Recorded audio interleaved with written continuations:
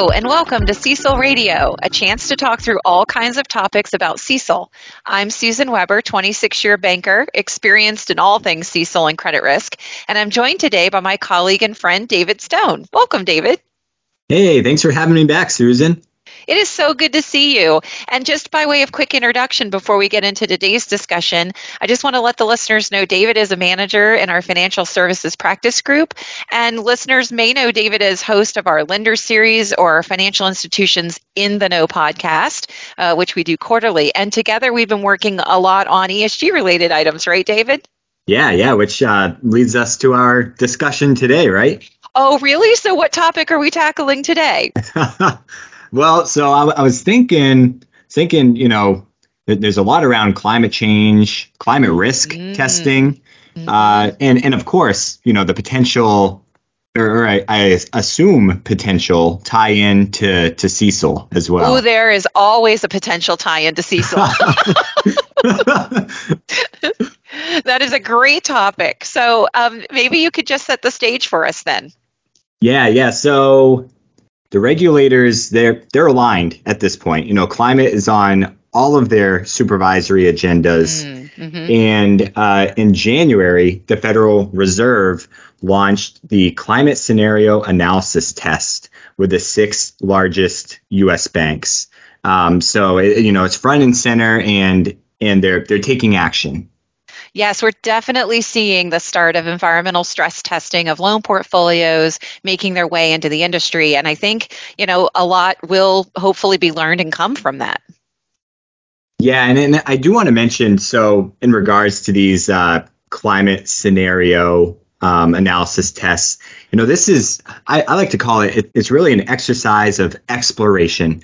And what I mean by that is that these largest banks, they're going to perform these tests, but it's really a kind of a fact gathering exercise. There's no regulatory consequences on capital. It's really just saying, okay, hypothetically speaking, if certain climate scenarios play out, what could be the impact on your institution? And of course, if it does play out, then there are capital consequences. But that's more forward looking at this point. So no immediate regulatory consequences for those banks to, add buffers or anything like that, just exploratory for the purposes of these tests. Exactly. Yep, exactly. Well, it's a really great point that you brought up, David, but, I guess what I would say is, while these might be hypothetical situations, they're hypothetical situations that are really based on scenarios that we've seen play out in real life, right? We've definitely been seeing the impacts of large weather events. They seem to happen more frequently and have more impact potentially.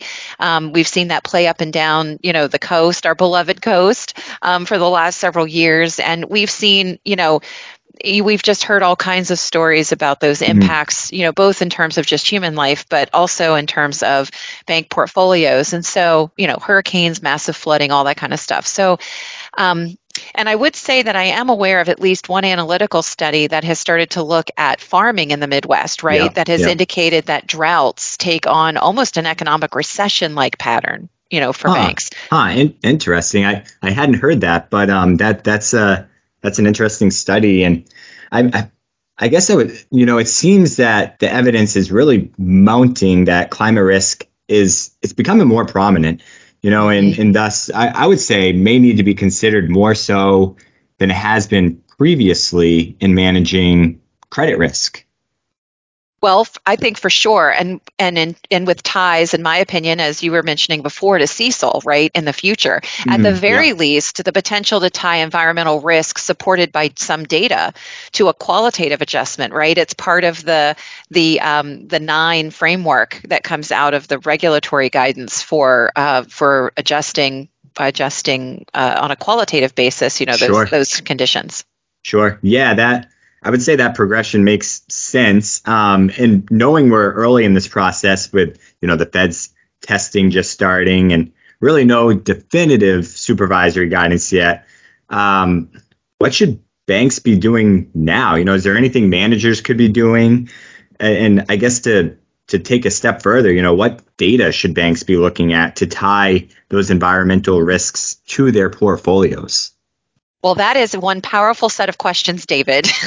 Tune in next time for the answers. No, I'm just kidding. All joking aside, I would say that there are a few things that I might recommend people really wanting to be proactive and thinking about this really start doing now. The first thing is stay informed, right? Follow what's happening. Follow what's happening with the six-bank climate scenario test. At some point, I would hope and expect to see a summary of what was learned. Sure. And I think the second thing is start thinking about the kinds of climate events that have in the past or could in the future affect your portfolio.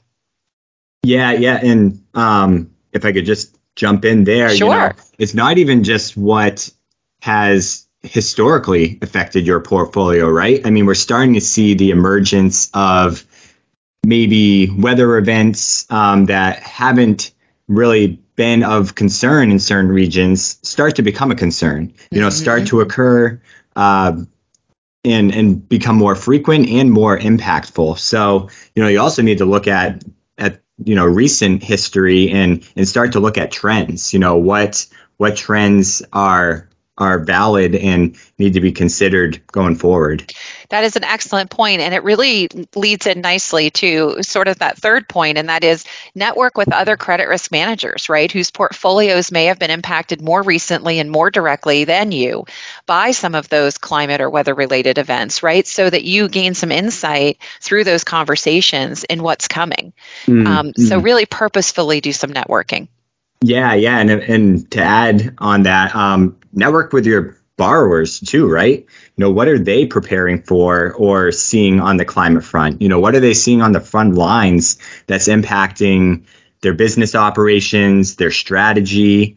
That's ultimately going to have an impact on your climate and credit risk at your institution as well. That's exactly right. And I think, probably the fourth thing that I might highlight is start framing out now the kinds of data that you might want to collect, not just once or periodically, right? Not just for sort of a one point in time test, but start thinking broadly, on an ongoing basis, what is that going to look like? And start mapping out that process for doing it. Susan, that point sounds really familiar about some CECL advice that you've been, should I say, preaching on CECL radio since day one, right? What data is relevant? How are you going to get it? And then how are you going to track it going forward, right? Kind of the same conversation, just with a different flavor.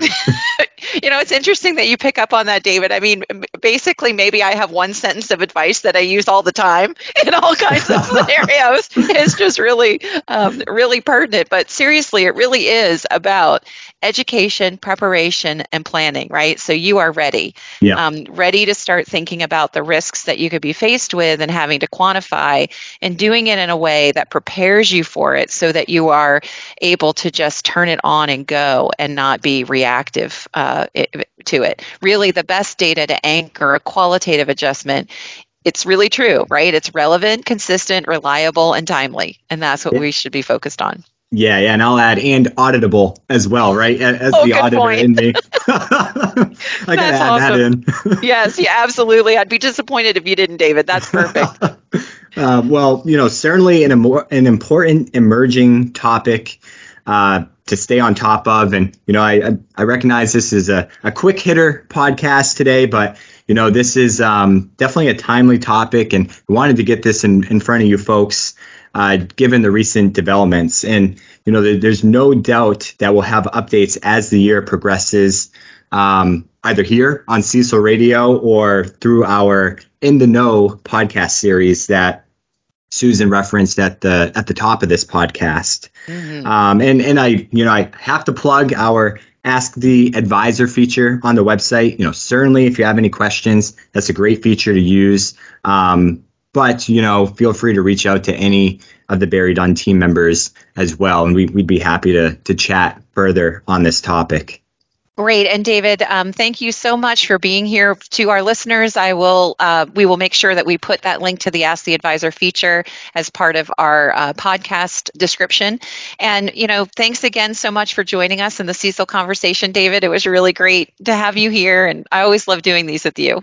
Yeah, thank you, Susan. Likewise. It's been a lot of fun.